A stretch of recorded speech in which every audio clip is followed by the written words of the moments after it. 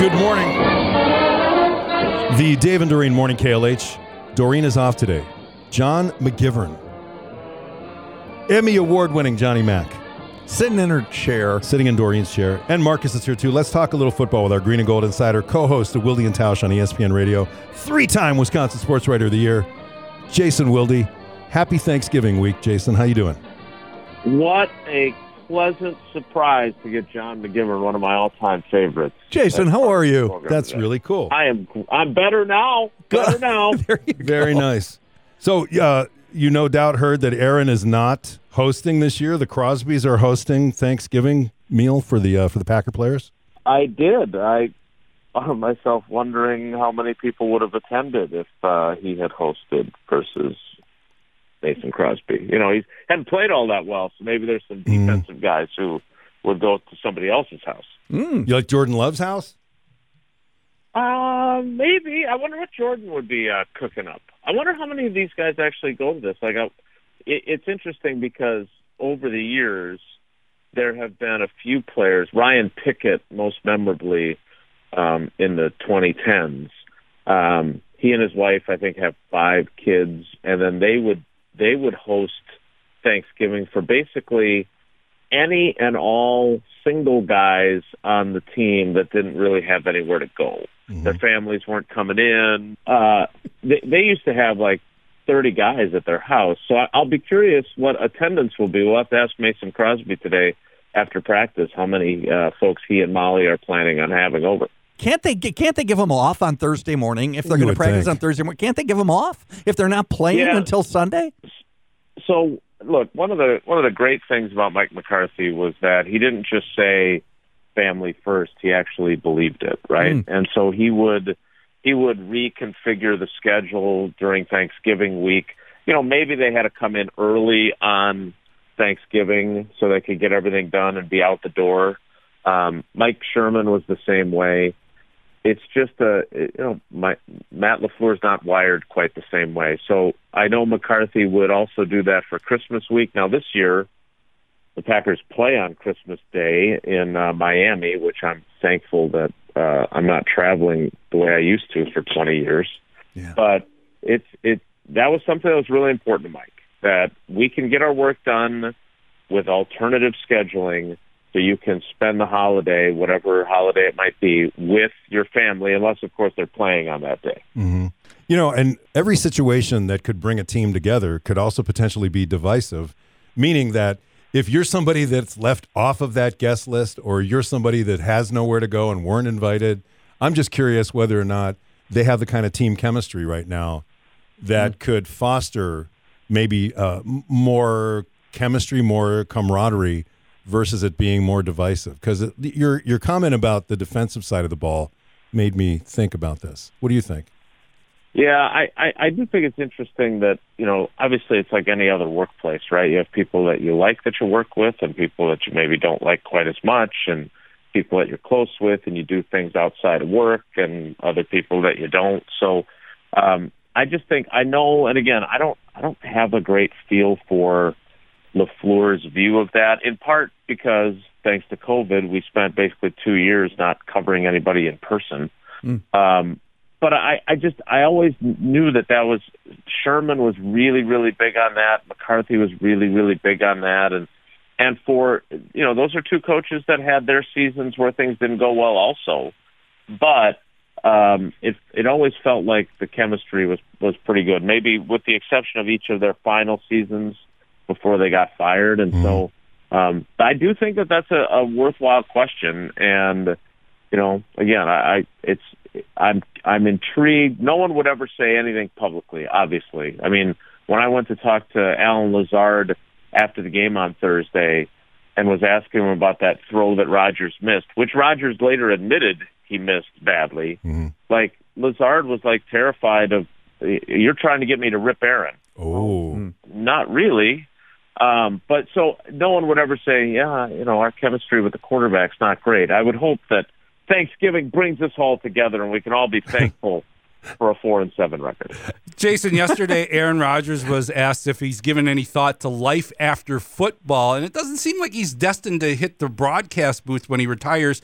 So do you think I mean, given the fact that he didn't do very well in hosting Jeopardy, maybe he's going to travel the road like Fred Dreyer and Merlin Olsen and go into the acting world. What do you see him doing after he finally retires from football? Yeah, not if you saw him in his guest appearance on The Office. That was not very good. And then there was that Pizza Hut commercial. He's got to work on his acting chops. He was brilliant. You just shut up over there. I actually think Andy Reid is hilarious in that State Farm commercial. I do. Yes, exactly. I would agree. So I'll say this. First of all, I will be very, very surprised if his life after football starts anytime soon. You know, he has really started to follow the same Brett Favre career arc, hopefully not with some of the legal entanglements that Brett has reached now. But he the annual uncertainty of whether you're going to play or not, struggling to connect with young players. He did acknowledge yesterday with McAfee that it's going to be a tough transition. But, you know, I thought it was really interesting that he took that discussion in the direction of not wanting to be all football all the time while he's playing it either, which I respect his honesty. But when you're 4-7, I'm not sure that the fan base wants to hear about how you've got interests outside of football. Not that there's anything wrong with it at all. Right. Just like I have interests outside my job, primarily pertaining to Paula and all the girls' activities. But it was interesting that he took it that direction. I still think, you know, the way this season is going, I have a hard time picturing someone as competitive as him walking away. Because I don't think his talent has fallen off the table. I would also say that, and I don't know anything about his financial situation, but there was a time when he was promoting cryptocurrency pretty heavily. And I would be curious to know how his portfolio looks these days, because $59 million that he's scheduled to make in 2023, if you lost a bunch of money in the crypto market, would be hard to walk away from as well. Can you ask him? I will see when he's at his locker today. Yeah. Aaron, does the collapse of the crypto market influence at all your decision to return next season? Can I be with you when you do that? Okay, so that would be amazing. Let me get to this game. The Philadelphia Eagles just this past week added a couple of defensive linemen. They played one game so far, and they were both very impactful. Linval Joseph and Ndamukong Suh, both guys who are Pro Bowlers. One is perennial All-Pro. How do the Packers come away with a win? Is there any way they beat the Eagles on Sunday Night Football on the road? What do you think? Sure there is. And the Washington Commanders just did it. I think one of the things that the Eagles have done well, and look, even with those two additions, which I'm sure that's another example of Aaron Rodgers sitting there going, well, I wish we would do something like that. Right. Even with those additions, they struggled to beat a team coached by a guy who was like on TV 2 weeks ago.